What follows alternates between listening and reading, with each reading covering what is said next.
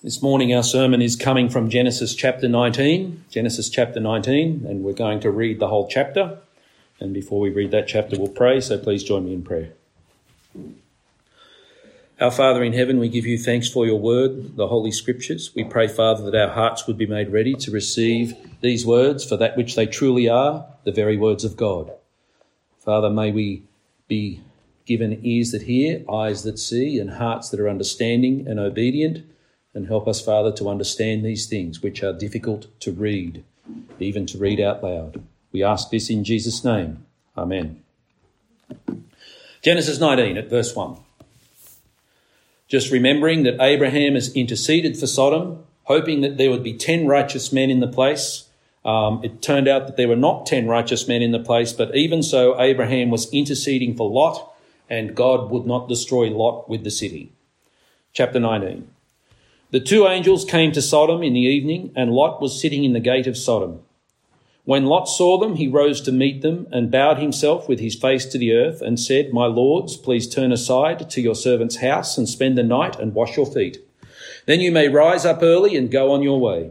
They said, "No, we will spend the night in the town square." But he pressed them strongly, so they turned aside to him and entered his house, and he made them a feast and baked unleavened bread, and they ate. But before they lay down, the men of the city, the men of Sodom, both young and old, all the people to the last man, surrounded the house. And they called to Lot, "Where are the men who came to you tonight? Bring them out to us that we may know them." Lot went out to the men at the entrance, shut the door after him, and said, "I beg you, my brothers, do not act so wickedly. Behold, I have 2 daughters who have not known any man. Let me bring them out to you and do to them as you please. Only do nothing to these men, for they have come under the shelter of my roof." But they said, "Stand back." And they said, "This fellow came to sojourn, and he has become the judge. Now we will deal worse with you than with them." Then they pressed hard against the man Lot and drew near to break the door down. But the men reached out their hands and brought Lot into the house with them and shut the door. And they struck with blindness the men who were at the entrance of the house, both small and great, so that they wore themselves out groping for the door. Verse 12. Then the men said to Lot, "Have you anyone else here, sons-in-law, sons, daughters, or anyone you have in the city? Bring them out of the place, for we are about to destroy this place, because the outcry against its people has become great before the Lord, and the Lord has sent us to destroy it." So Lot went out and said to his sons-in-law, who were to marry his daughters, "Up, get out of this place, for the Lord is about to destroy the city." But he seemed to his sons-in-law to be jesting. As morning dawned, the angels urged Lot, saying, "Up, take your wife and your 2 daughters who are here, lest you be swept away in the punishment of the city." But he lingered. So the men seized him and his wife and his 2 daughters by the hand, the Lord being merciful to him. And they brought him out and set him outside the city. And as they brought them out, one said, "Escape for your life. Do not look back or stop anywhere in the valley. Escape to the hills, lest you be swept away." And Lot said to them, "Oh no, my lords. Behold, your servant has found favour in your sight, and you have shown me great kindness in saving my life. But I cannot escape to the hills, lest the disaster overtake me and I die. Behold, this city is near enough to flee to, and it is a little one. Let me escape there. Is it not a little one? And my life will be saved." He said to him, "Behold, I grant you this favour also, that I will not overthrow the city of which you have spoken. Escape there quickly, for I can do nothing till you arrive there." Therefore the name of the city was called Zoar. The sun had risen on the earth when Lot came to Zoar.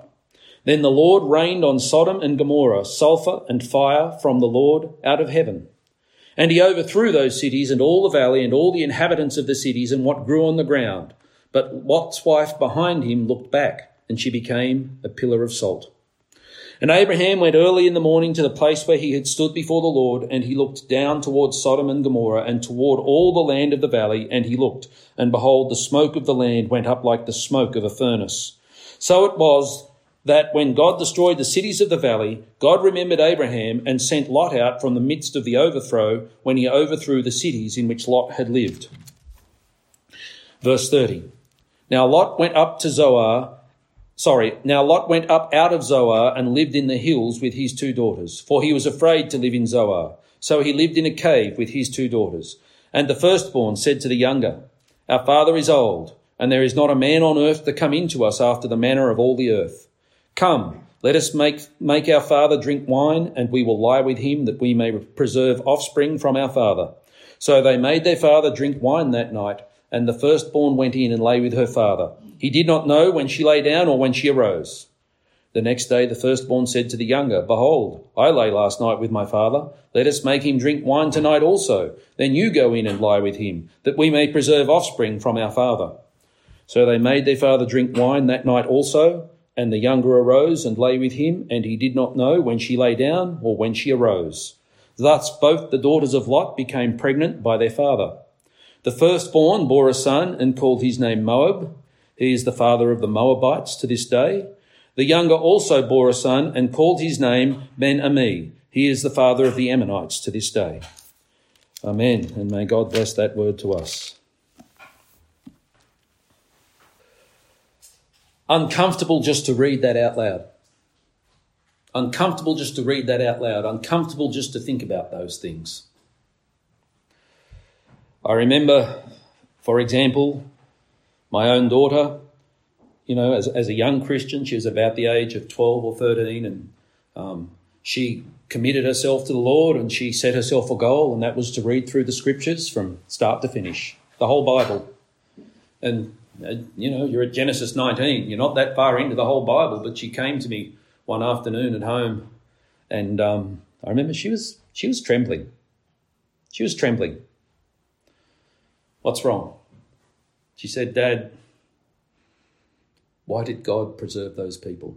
Why did God even preserve Lot? Why did God preserve Lot and his daughters? Why weren't they just taken away in the judgment? I said, are you sort of, I clarified a bit. What's the problem? Are you basically just utterly revolted by what you have read? And the answer was yes, just utterly revolted by what I have read. I said, well, you've got to remember there's a person called Ruth who was a Moabitess. Ruth. Remember Ruth the Moabitess, and she was the grandmother of King David. So even in this sin and even in this wickedness and even in the offspring of this uncleanness, God still had his elect. And if she's the grandmother of King David, well, then she's in the genealogy of our Saviour, the Lord Jesus Christ. Are you familiar with the Roman Catholic doctrine of the Immaculate Conception? It's not actually talking about the virgin birth. It's to do with the character of the Virgin Mary. And they basically ascribe godlike character to the Virgin Mary, that she was sinless, that she was righteous, that she was holy. They reason that for our Lord himself to be righteous and holy, he had to come from a womb that was sinless and righteous and holy. But then they have to deal with the question of, well, from which womb did a sinless, righteous, holy and spotless Mary come? Well, she was the daughter of a woman, so they make that woman sinless, righteous and spotless also. It's just religious doctrine being invented for the sake of inventing religious doctrine.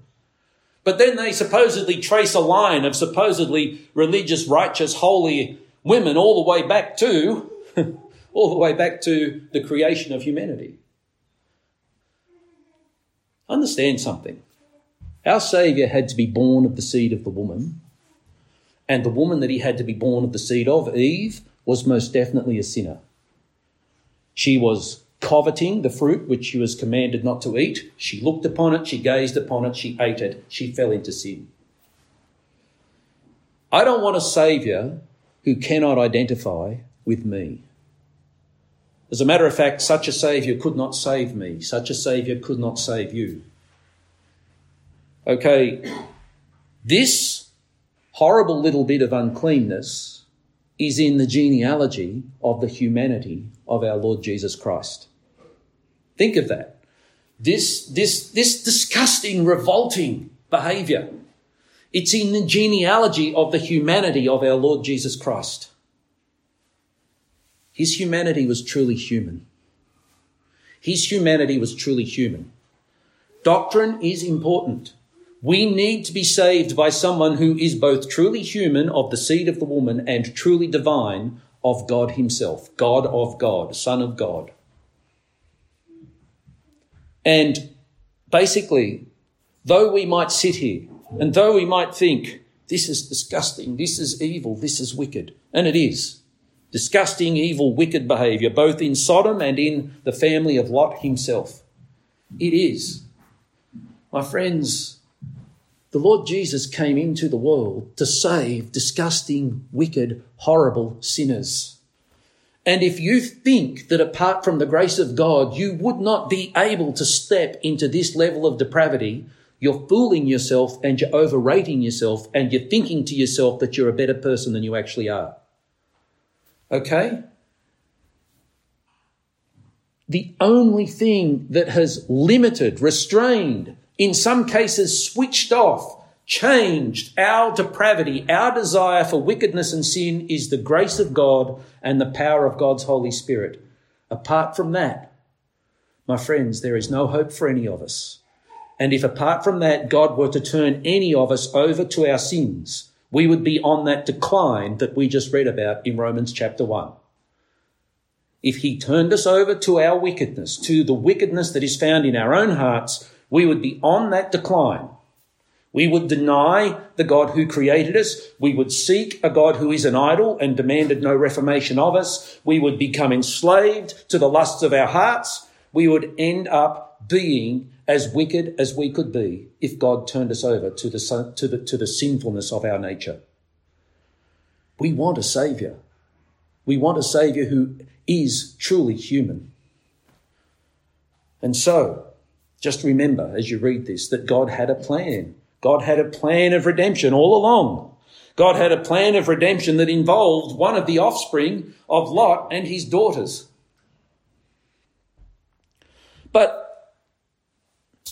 we live in this kind of society right now, you and I.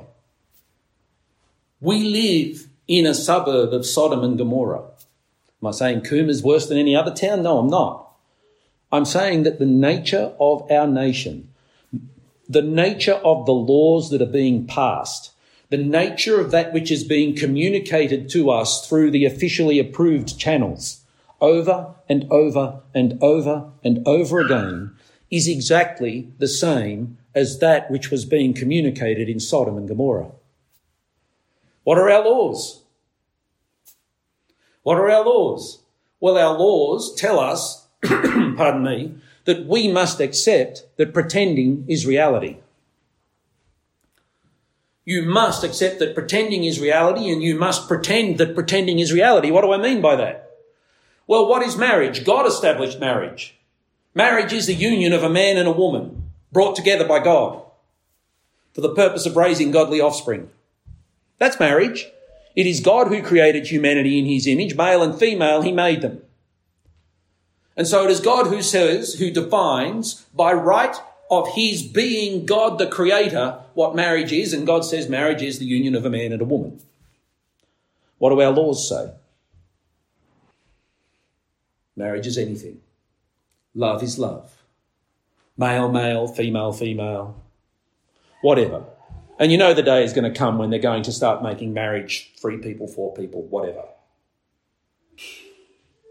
These are on our law books. This is the nature of our society. How much TV do some of us watch? I mean, my job, I'm kind of blessed. My job, in a way, actually precludes me watching very much regular TV at all. I work odd hours. I don't watch anything much. But I get home on weekends and I see some advertisements, and the advertisements tell me all I need to know. What are the advertisements communicating? Well, reality shows have to now include the stock number of lesbians and sodomites.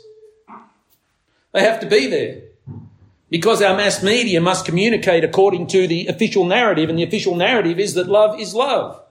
Home renovation shows must feature perverts committing abomination,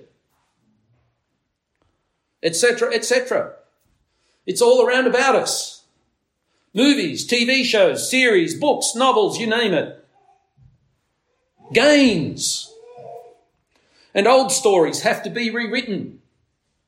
New versions of Lord of the Rings are coming out if you don't know it, and the world has said, no, that's too clean and too classical a story. We have to make it a little bit more woke. And now in the background, if you watch closely enough on family movies like, that you get from Disneyland, you see boys kissing boys and girls kissing girls. What are they trying to do? Normalise that which is an abomination in the sight of God. The right reaction to this open, overt, uncontrolled sexuality is, don't get me wrong, I don't speak of my family and my children as being perfect. I know them, they know me. I'm not trying to idealise my daughter. But her reaction was actually the right reaction. When she read what happened in Genesis chapter 19 and that trembling revulsion, that's the right reaction of anyone who has the fear of God in them. When we look at our nation around about us, we should have this feeling. In a way, we should be thinking, I don't belong here. I don't fit in. This nation, these people, this is not my people. I don't fit in. I will not march to the beat of that drum. I hate that behaviour. This is disgusting. This is an abomination. And even as we think that, we should remember, and but for the grace of God, if God had handed me over to my sins and my lusts, I would be no better. Even so. It's all around about us, and all the pressure is upon us to pretend that pretending is reality. It's basically against the law to be proclaiming the things that I'm saying here today. It's hate speech. It's hate speech to tell someone that you're destroying yourself. It's hate speech to tell someone that what you're doing is an abomination in the sight of God. It's hate speech to tell someone that this will most assuredly enslave you to your sin and your sin will take you to hell.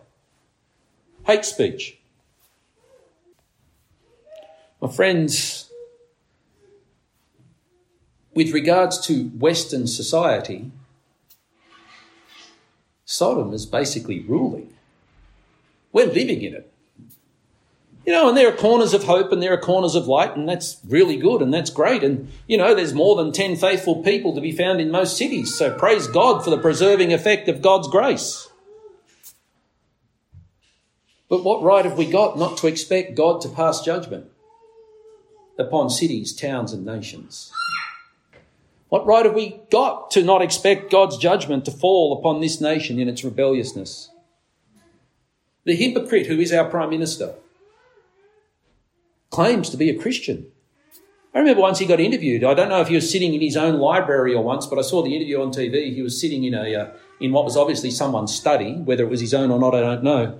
And the shelves behind him were loaded with the same books that are on my bookshelf.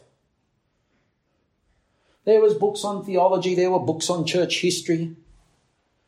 There was Hebrew books. There was Greek books. All of this stuff. If you don't understand, the signal he was sending out to anyone who was looking closely enough to see was, oh yes, I'm a solid, serious Christian. Oh yes, I really believe the stuff that I find in the Bible. Look at the books behind me. Systematic theologies, all sorts of stuff, commentaries, it was all there. And yet he says things like, my Christian faith has absolutely no influence on what I do politically. Well, I'll give you my answer.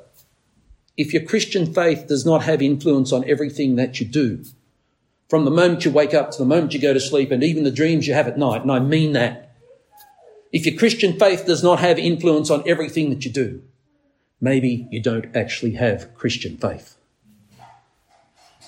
You've got a religion, it's some kind of pseudo-Christianity, but if it's not influencing everything you do, everything you think, every move you make, maybe you'd better not be calling yourself a Christian. And, his recent little gem of wisdom. I think the abortion laws in Australia are just where they should be. Oh, good for you. Good for you, Mr. Morrison. You're perfectly happy with the number of babies that are being killed and how they're being killed and when they can be killed. You're happy with that. Does he ever ask himself, how does God see these things? Is God happy with this? Is this according to the law of God? Is this according to God's righteousness? There's a special judgment reserved for those who would claim to be the people of God but are not. You know, the goats mixing among the sheep. There's a special judgment reserved, the scripture tells us. You know, that commandment, thou shalt not take the name of the Lord your God in vain. When you call yourself a Christian, when you take that name, I'm a Christian, whose name is in that word? Christ, Christ's one of Christ's people. Call yourself a Christian, you're taking the name of the Lord. How you live is indicative of whether you're taking the name of the Lord in vain or not. So, we have this city, and in this city we have this man, and his name is Lot. And Scripture tells us that Lot is accounted righteous. I honestly think might well be the weakest believer described in all of Scripture. Might well be, just the man in Scripture that you would think is least likely to be called righteous. It's Lot. Think about it. Lot has faith. Some of the indicators that Lot has faith is that he knows that the behaviour that he witnesses in Sodom and Gomorrah is wickedness. We're told in 2 Peter that it troubled his soul. He knew that it was wickedness. He met the men. Soon enough, I think he realised the men weren't just men, but were actually men sent from God, possibly angels. And he tried to protect them from the wickedness of the city. I mean, imagine what Abraham was thinking as Abraham was interceding for that city. If you find but 10 righteous people there, but 10.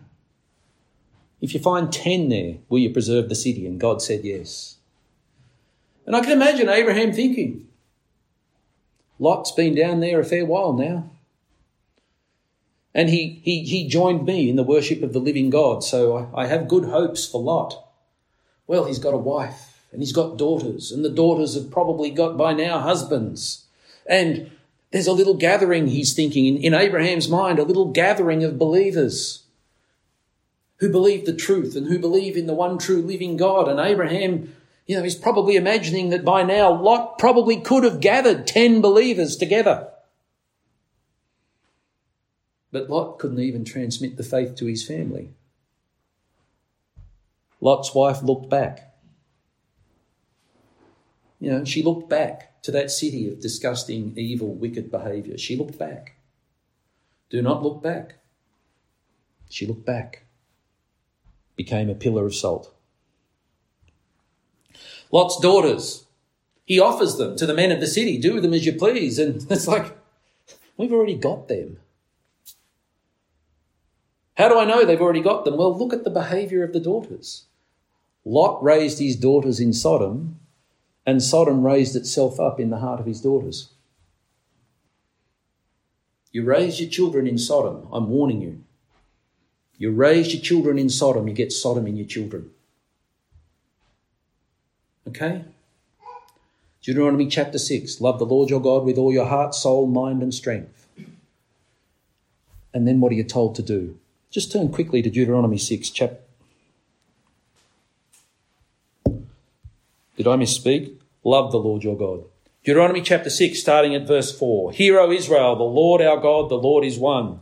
You shall love the Lord your God with all your heart and with all your soul and with all your might. And these words that I command you today shall be on your heart. Verse 7. You shall teach them diligently to your children, and shall talk of them when you sit in your house and when you walk by the way and when you lie down and when you rise.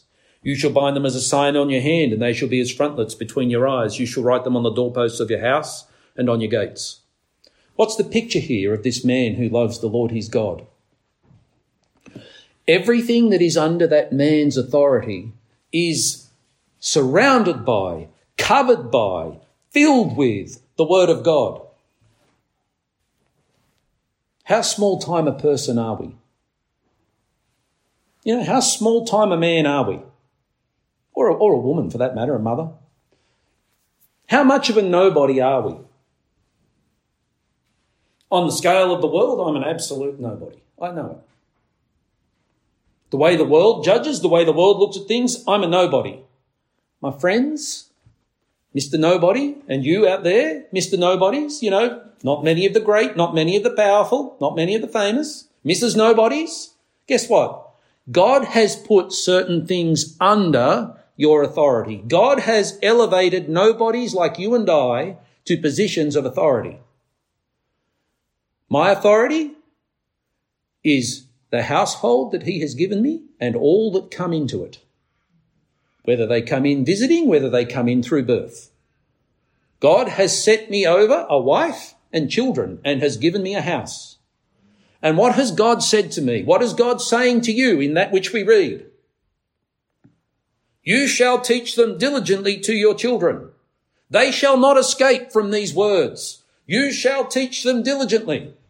Diligence. What's diligence? If you do something diligently, it is your disciplined practice. That's diligence, a disciplined practice. Regularity, monotony in a way. Driving the point home again and again and again. You shall teach them diligently to your children. Men, nobodies like me, whatever authority God has given you, he's given you to use it to propagate his word. And you are required to propagate it to the people he has placed under your authority. And you, by the way, I, by the way, we, by the way, will answer to God for how we use that authority. We will answer to him for this. These things are supposed to be in our conversation. They're supposed to be every which way you look in our house. A frontlet before your eyes. Now, I don't see anyone carrying one of those little containers with a little verse of scripture strapped to their head that some of the Orthodox Jews wear. But what's it saying? You shall write them on the doorposts of your house and on your gates. That territory which God has entrusted to you, those souls that God has entrusted to you, you shall bathe the whole lot in the word of God. You shall bathe the whole lot in the knowledge of God that God has given you. You shall communicate these things. Now, this doesn't actually promise us that our kids are going to be saved. It doesn't. God is sovereign. God doesn't work to formulas. God doesn't work in response to our works. Understand, if this promised us that our children would be saved, what it would be saying is if you do A and B, you can therefore assume that God must do C and D. But God himself says, I don't owe any man anything. All of the heavens and all of the earth are mine in the first place. Job 41:11. I don't owe anyone anything. So just because you do A and B, there's no absolute guarantee that God is going to do C and D. But I'm telling you, let's look at this for a few minutes. God has a regular means. God has a regular way of doing things. The truth is, God could save a person without the involvement of any other person on the face of the earth. If there's some native somewhere in some jungle or desert somewhere in the world today and that native is all alone, there's not a single Christian within 1,000 kilometres of that person. If God wants to convert that person, I'm telling you now, God can do it directly by the power of his Holy Spirit, dealing immediately with the heart of that person, not using any other person on the face of the earth. He could do it by his miraculous power. There is absolutely no doubt that he could do it. But the scripture doesn't tell us that that's God's normal means of bringing people into the kingdom. What is God's normal means of bringing people into the kingdom? God's people pray. God's people live out God's word. God's people communicate God's word to the people around about them. And almost everyone you talk to, when you talk to them about how they became a Christian, somebody who was already a Christian communicated with them. Whether it was words, whether it was passing out a tract, whether it was giving them a book or a Bible. Somebody who was already in the kingdom reached out to somebody who was outside of the kingdom, and it turns out that God blessed their efforts and drew that person into the kingdom. Even for people raised in a Christian household. Even so, someone communicated the word of God to you. So it's not guaranteed that our efforts are going to be blessed. But here's something I'll tell you that is guaranteed. If there are no efforts, there will be no blessing. Okay, my favourite illustration here is from farming, from agriculture. A farmer does everything in hope. You plough, you sow, you cultivate in the hope of a harvest. But along the way, you're completely at the mercy of the elements. In other words, you're completely at the mercy of the providence of God. Floods, fires, storms, pestilence, etc. can wipe out the crop that you have hoped to harvest, and you can get nothing. So it's not guaranteed that in your efforts as a farmer you will get a crop. But there is something that is guaranteed. If you don't make the effort, you won't get a crop. It's not guaranteed that your efforts will be blessed, but it is 100% guaranteed that if you do not make the effort, there is nothing to be blessed and it won't be blessed. It's the same with us and the propagation of the gospel. It's not guaranteed that our efforts will be blessed. I read of certain types of evangelists back in the day saying, give me 5 minutes with anyone and I'll get a commitment. In other words, they're saying my efforts are guaranteed. No, they're fools. Anyone who speaks like that is a fool. It's not guaranteed. It can't be guaranteed because it's in the providence of God. And we don't limit, we don't control, we don't bring God into any kind of debt. The only thing that controls God is God. The only thing that we can count on with regards God is God's promises. He binds himself to his promises because he is a good and true and holy and righteous God. So our efforts in the propagation of the gospel, whether it be to our family or to the people around about us, there's no absolute guarantee of a harvest. But I'm telling you what's guaranteed. If there is no effort, there will be no harvest. You've got to cultivate in hope. You've got to farm in hope. You've got to spread the seed in hope. You've got to do these things. If there is no effort, there will be no harvest. And so, let's bring this back down into where we're at in the scripture and look at this man Lot. He had no influence on his wife. She looked back. She was losing everything that was dear to her as this city of sinners and wickedness was reduced to ashes.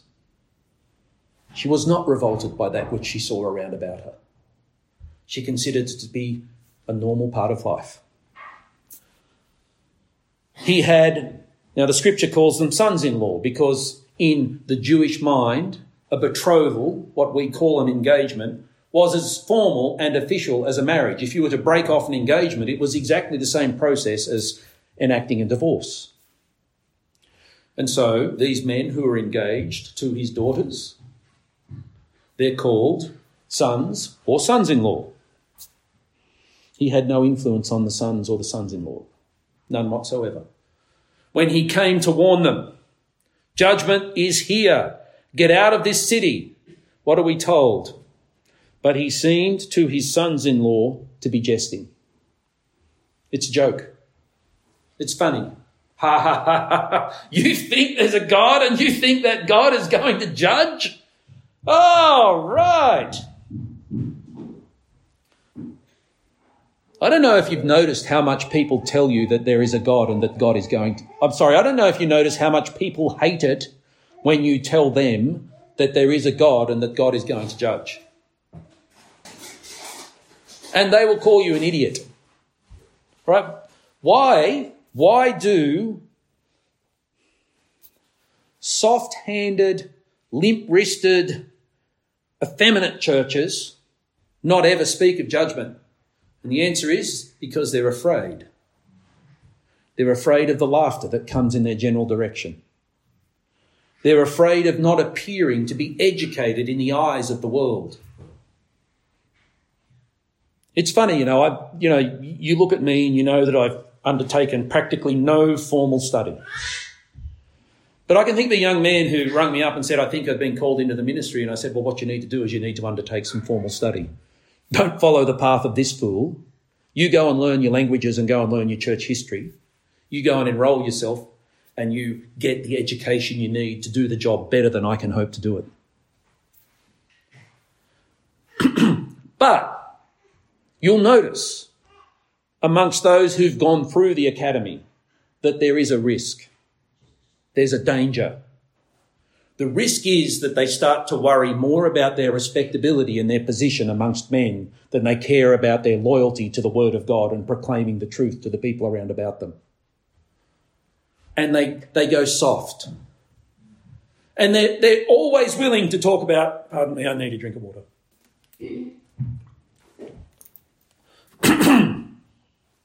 They're always willing to talk about the things that they know that the world wants to hear. Okay? A God of love. A God who actually said that he is love. We find that in 1 John. A God of grace. A God willing to forgive sins. It's all true.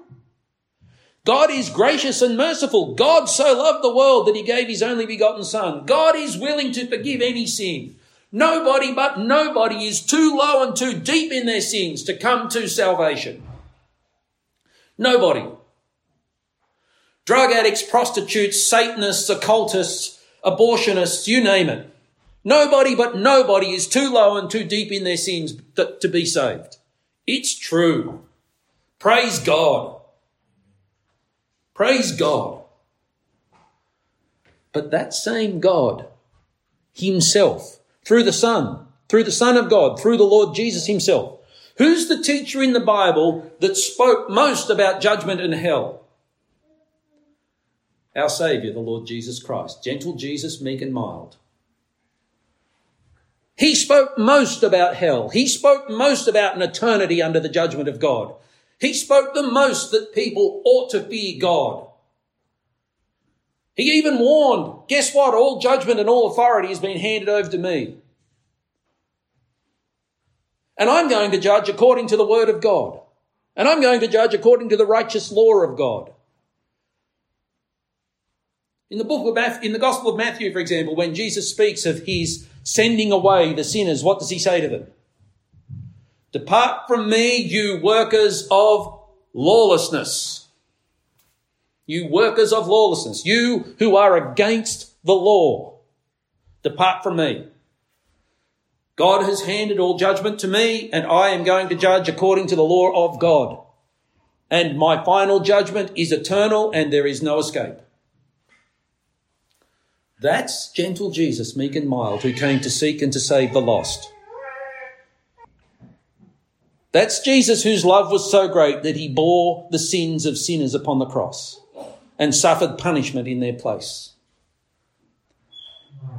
Turn to the book of Exodus, chapter 34. God, in revealing himself to Moses, spoke about himself.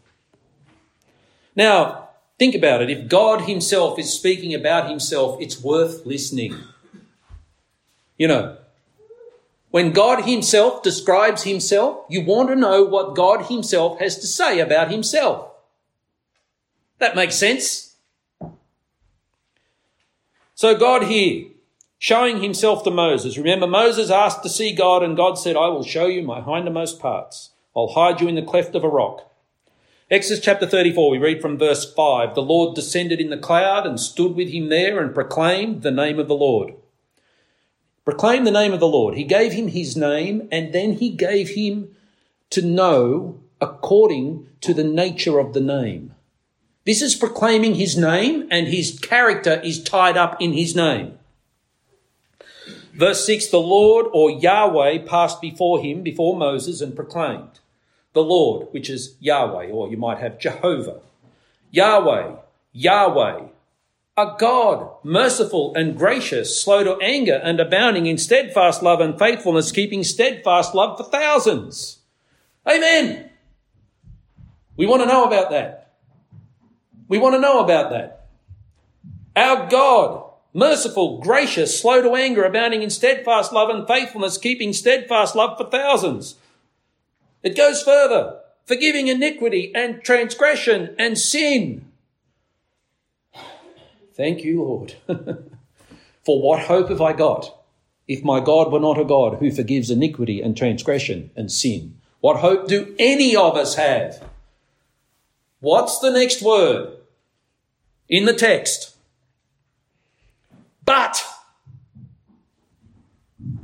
Okay. But what does that tell us? That which is about to come must be set in opposition to that which came before. You have to hold both things and understand that one thing is in opposition to the other thing. This God, merciful, gracious, slow to anger, abounding in steadfast love and faithfulness, keeping steadfast love for thousands, forgiving iniquity and transgression and sins, but who will by no means clear the guilty. But who will by no means clear the guilty, visiting the iniquity of the fathers on the children and the children's children to the third and the fourth generation. Well, there's something we've got to reconcile and understand, isn't there? He will by no means clear the guilty. Ask your question. Think about it. If you have committed iniquity, transgression and sin, are you guilty? You're guilty. So how do we understand this? This is important, my friends. This little passage, this is at the very heart of the gospel. Believe it or not, this is at the very heart of Christian doctrine and understanding. This is important. If you have committed iniquity and transgression and sin, you are surely guilty. And the scripture tells us here that God will by no means clear the guilty. How does that work? Well, let's first of all understand it from the Old Testament. Turn to Psalm 103. Psalm 103, glorious psalm. I love this psalm. We'll start reading from verse 1. Bless the Lord, O my soul, and all that is within me. Bless his holy name. Bless the Lord, O my soul, and forget not all his benefits. Now, the psalmist is referring to that thing that we just looked at in Exodus chapter 34, 6 and 7. Listen to the echoes of the words. Who forgives all your iniquity, who heals all your diseases, who redeems your life from the pit, who crowns you with steadfast love and mercy, who satisfies you with good so that your youth is renewed like the eagles. Verse 6, the Lord works righteousness and justice for all who are oppressed. He made known his ways to Moses. Remember, he was speaking to Moses in Exodus 34. He made known his ways to Moses, his acts to the people of Israel. And here's the direct quote. The Lord is merciful and gracious, slow to anger and abounding in steadfast love. He will not always chide, nor will he keep his anger forever. He does not deal with us according to our sins, nor repay us according to our iniquities. The psalmist is actually going to give us a hint here of how this is done. For as high as the heavens are above the earth, so great is his steadfast love toward those who fear him. For God so loved the world. As far as the east is from the west, so far does he remove our transgressions from us. As a father shows compassion to his children, the Lord shows compassion to those who fear him, for he knows our frame. He remembers that we are dust. As far as the east is from the west, so far does he remove our transgressions from us. Now remember our little conundrum that we got at Exodus chapter 34. The Lord, a God merciful and gracious, showing steadfast love to thousands, forgiving iniquity and transgressions and sins.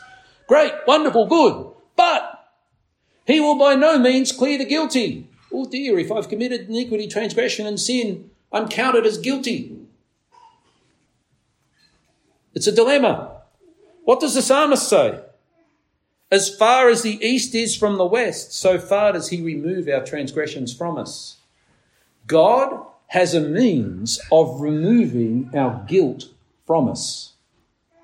He takes the guilt away. So think of that in light of Exodus 34, 6 and 7. What's Exodus 34, 6 and 7 saying? All are guilty, but there are those against whom the Lord does not count their guilt. All are guilty, but there are those against whom the Lord does not count their guilt. Psalm 103 tells us that guilt is moved on, separated from us as far as the east is from the west. At this point, I often think I'm glad he doesn't say as far as the north is from the south, because that's a distance that can be calculated. You know, you can put a dot on the North Pole, a dot on the South Pole and calculate the distance. East from west, you just keep going. As far as the east is from the west. Guilt, sin, transgression, gone, forgotten, dealt with somehow. How? Well, we need to go to the New Testament where these things are made even clearer. Let's go to 2 Corinthians chapter 5. From verse 14. 2 Corinthians chapter 5, we pick up at verse 14, the Apostle Paul. For the love of Christ controls us, because we have concluded this, that one has died for all, therefore all have died. Stop and think about what he's saying. What's the punishment for sin? What's the wages of sin? The wages of sin are death. So a guilty sinner, in order for God to be just and to keep his law, a guilty sinner has to come to death. What does the Apostle Paul say? One died for all, therefore all have died. He died on behalf of guilty sinners. And because of this, guilty sinners are counted as having had the price of their sins paid. The death required by the law of God has been done, paid, finished, completed. And he died for all, verse 15, that those who live might no longer live for themselves, but for him who for their sake died and was raised. From now on, therefore, we regard no one according to the flesh. What would he mean by that? Well, remember, all are guilty. The Apostle Paul is saying that all are born in the state of guilt, but God will by no means clear the guilty. Remember? But Paul says, no, we don't look at people like that anymore. We're Christians. We're in Christ. We no longer look at people like that. Even though we once regarded Christ according to the flesh, we regard him thus no longer. Therefore, if anyone is in Christ, he is a new creation. Something new. Something brand new. Something that you never were before. Now, when I speak of sin and wickedness and I remind us of our own wickedness, I'm hoping you feel the pain of it. I am. I'm hoping you feel the conviction of it. I'm hoping you wish that, I wish when he said these things he wasn't speaking about me, but I know that it's true. I feel the pain of it, even as I'm doing it. But guess what? There's this person, this new creation, the new creation that you have become in Christ is not counted as being guilty of the sin that the old creation committed in Adam. In Adam, all guilty. God will by no means clear the guilty. In Christ, all cleansed, forgiven, made alive. In Christ, all who are in Christ have life. Therefore, if anyone is in Christ, he is a new creation. The old has passed away. Behold, the new has come. All this is from God, who through Christ reconciled us to himself and gave us the ministry of reconciliation. So remember, we've been changed for a reason. Remember, we've got to sow. You farm, you sow, you spread the seed in hope. We've been given a ministry of reconciliation. That is, in Christ, God was reconciling the world to himself, not counting their trespasses against them, and entrusting to us the message of reconciliation. Therefore, we are ambassadors for Christ, God making his appeal through us. We implore you on behalf of Christ, be reconciled to God. What happened to our sin? Where did it go? How did it get separated as far as the east is from the west? Here's how. For our sake, he, that's God, made him, that's Christ, to be sin, who knew no sin, so that in him we might become the righteousness of God. The guilt landed somewhere. Salvation is not God writes your sins on a whiteboard and says, and now I just erase the sins. That's not the picture.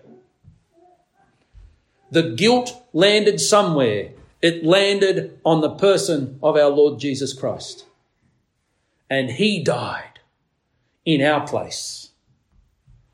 He died on our behalf. And so we're counted as alive. We're counted as new creations. We're separated from our sins as far as the east is from the west. We've been cleansed. We've been made alive. We've been made new creations. Our sin landed on Jesus. His righteousness landed on us. The great exchange, imputation, an accounting word. numbers moved from one column to another. The numbers of our sins moved into Jesus' column. The numbers of his righteousness moved into our column. And we're counted as righteous. We're counted as the people of God. Our God has forgiven us our sins. And he does not count our guilt because our guilt landed upon Jesus. And so, this God whom we're charged with revealing to the world, this God whom we have to preach about, speak about, share, this God whom we have to speak to our children about,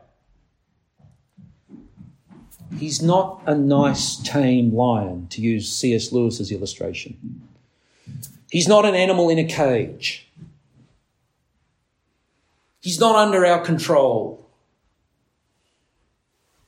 C.S. Lewis says he's a wild lion, but he's good. Amen. But he's good. This is the God whom we have to share in the world.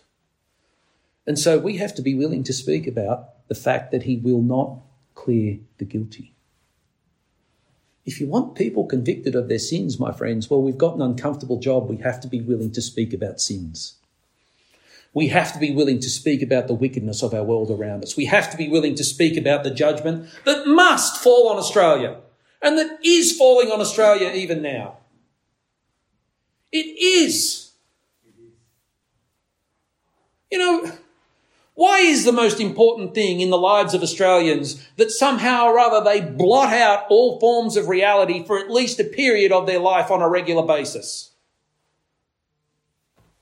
You know, what rules, what dominates out there in the world at this moment?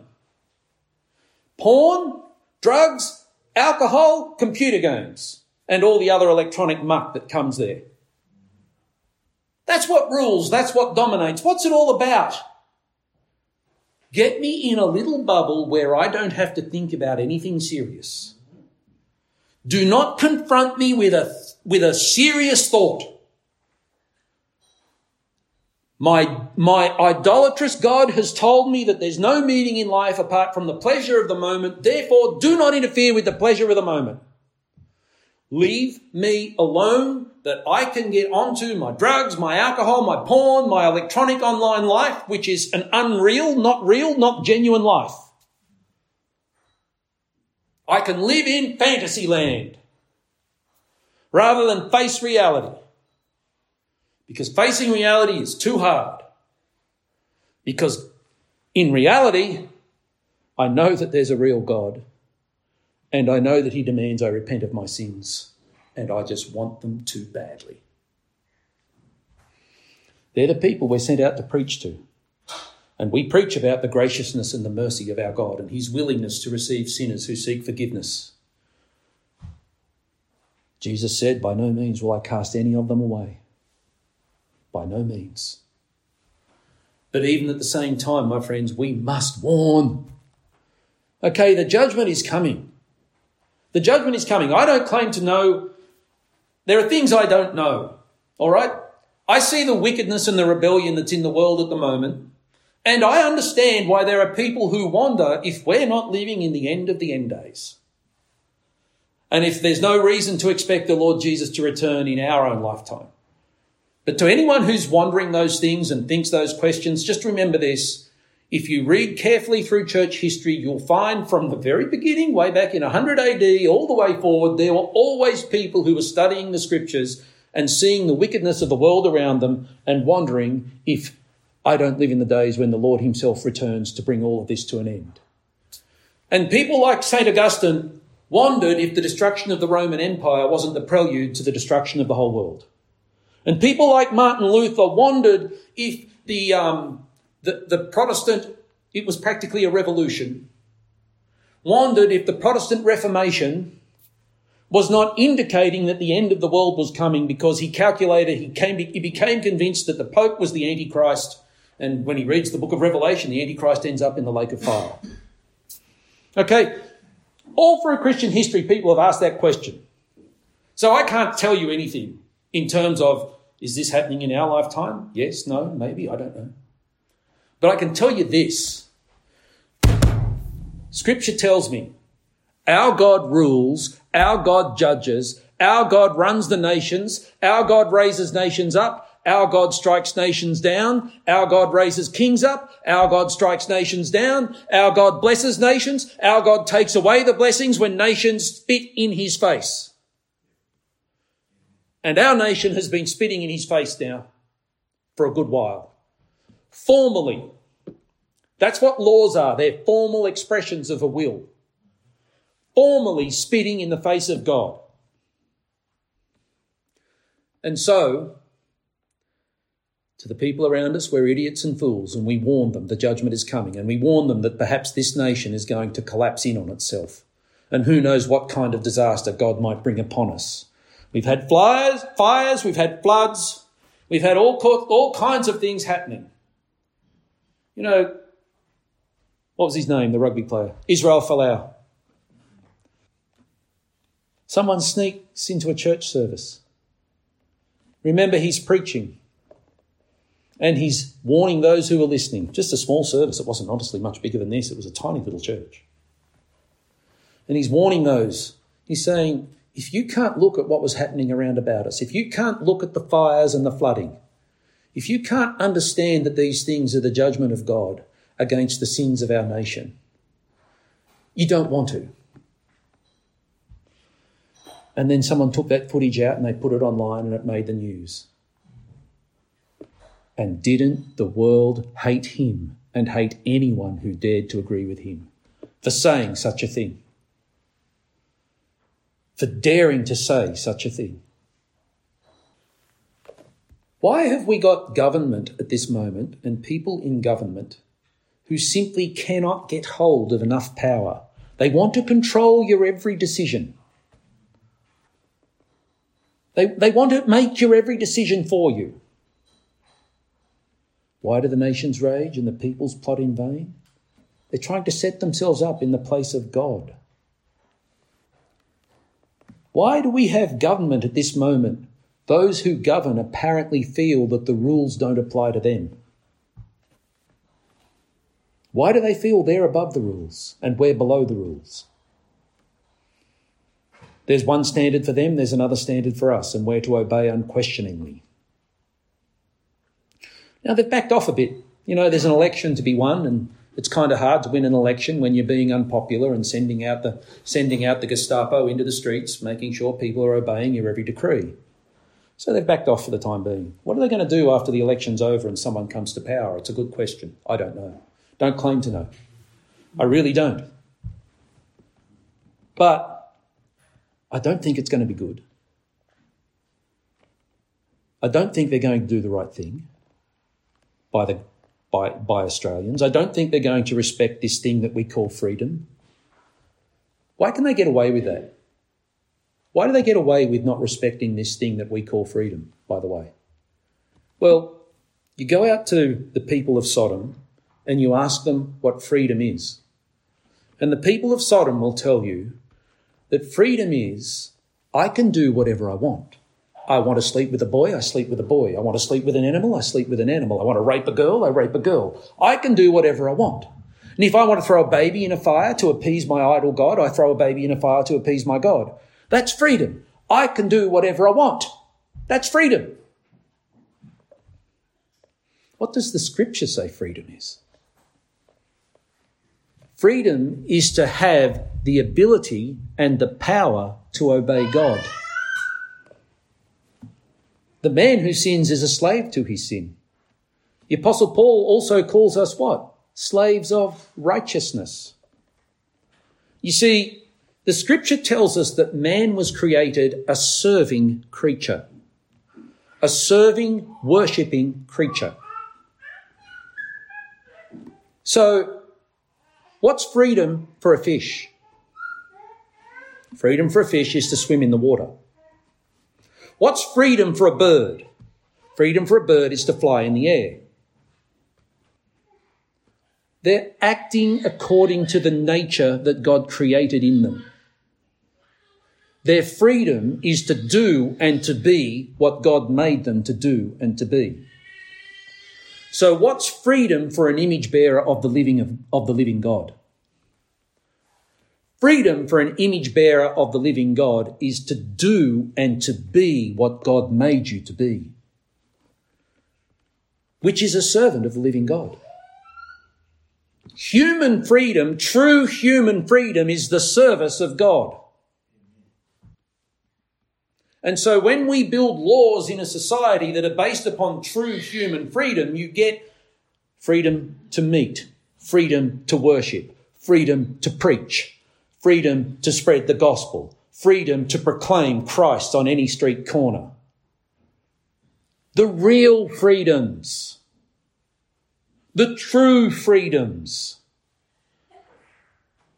they're all based on our being the created image bearers of the living God and being enabled to live according to the nature that God designed in humanity. That's true freedom. Everybody serves. Everybody's a slave. Everybody's a created being. Everybody's in the hand of God. Everybody. The free people are the people who in the hand of God are obeying God. That's freedom. And when we talk about governmental freedom or freedom at law or freedom in our society, we who are the people of God, we're talking about the freedom to practice the worship of God, to practice our obedience to God. We're talking about the freedom to serve our God. And we're saying that to truly serve our God and to truly have freedom, we want, well, you would call it religious freedom. The right to proclaim the truth, the right to proclaim it here, there and anywhere at any time we so desire, the right to gather as the people of God, the right to sit under the word of God, the right to propagate the Holy Scriptures. When we talk about freedom, that's what we're thinking of. But when Sodomites talk about freedom, they're thinking of sin and talking about sin. Freedom is the power to abuse yourself. Freedom is the power to abuse others. Freedom is the power to do wickedness. And so, we live in this wicked, dark world. We're living here in the midst of the Sodomites, but praise God, there's more than 10. We have reason to hope for graciousness and mercy. We have reason to hope that the Lord will build his church and continue to build his church. You know, favourite illustration from my life. I had a friend many years ago. He's a Greek guy. He ran a little seafood restaurant, called himself a fish and chip cook, etc., etc. He's a Christian. Serious about it. Serious about being a Christian. And he used to warn people about the coming judgment. He did. The sins we're committing, in the end, God must judge. Now, he wasn't, I'm not saying this guy was a deep theologian. I doubt he's ever read a systematic theology. But he used to warn people.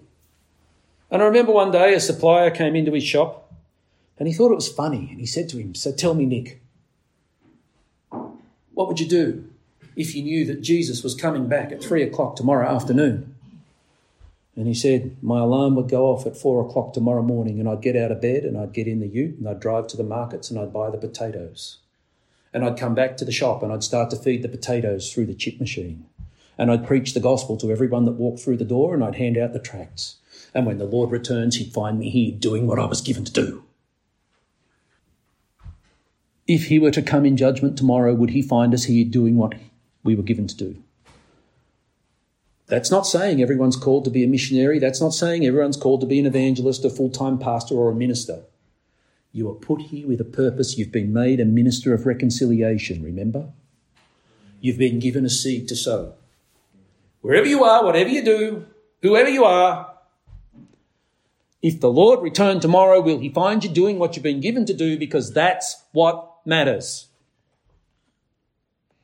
And one of the things you've been given to do is to warn the people that the way we're living and the wickedness that we're promoting is going to bring about our destruction by one means or another. It will happen. It must happen. You cannot proclaim publicly your outright hatred of God and his law and not come up against the judgment of God. Because people who do these things are setting themselves up as God, and you've got to understand that the one true living God is a jealous and a holy God, and as far as he's concerned, there's one and there's one only God, and it's himself. Father, Son, and Holy Spirit, and it's nobody else. Nobody else. He knows himself. He knows that he is the God of all creation. He rules over all creation, and he's not about to start sharing his glory. So, here we are. We're in Sodom. We've got a job to do. We've got seed to sow in the hope of a harvest.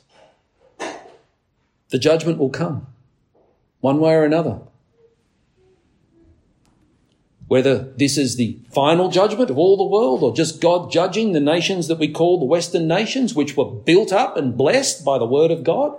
Everything that they are, you look at any nation in the world today and you think, I might like to live there, life looks pretty good there. I'll guarantee you that nation at some point in time was basically a Christian nation. Churches, gospel being preached, people worshipping the living God. Laws based upon granting to people the freedom to serve God according to the word of God. And they're the nations that you want to live in. But how much longer can that last? We're living on borrowed time. We're living on borrowed grace. We're spitting in the face of God. Our laws are disgusting. We've called good evil. We've called evil good. We've decreed iniquitous decrees. How long? How long before fire rains down from heaven in one form or another? How long before everything that the people hold so dear gets taken away from them? Right, if it's not the end of the world, I've got a feeling God's going to smash the nations that are called the Western democracies. I've got a feeling they're going to be smashed back into the dark ages somehow or other. Are we doing that which we were given to do? And if the fools think that we're jesting, if the fools think that it's a joke, that's not our worry. Our worry is that we do that which we were given to do, which is to proclaim the truth. Our God is gracious and merciful, showing steadfast love to thousands, forgiving iniquity and transgressions and sins. But he will by no means clear the guilty. So you'd better deal with the guilt. Let's close in prayer. Father in heaven, Father, I pray that you indeed would be gracious and merciful to this nation of Australia. I pray, Father, that you would build your church here. I pray, Father, that people would be called to faith and repentance. We pray, Father, that you would use us in this work. We pray, Father, that you would overlook the wickedness of our sins and that we would be given God-fearing and righteous rulers who will not decree iniquitous decrees, but who will do that which is right in your sight. Father, be merciful to us, we pray. And give us the courage and the power by the work of your Holy Spirit to preach the truth to all who will listen, whether they laugh, whether they receive the word.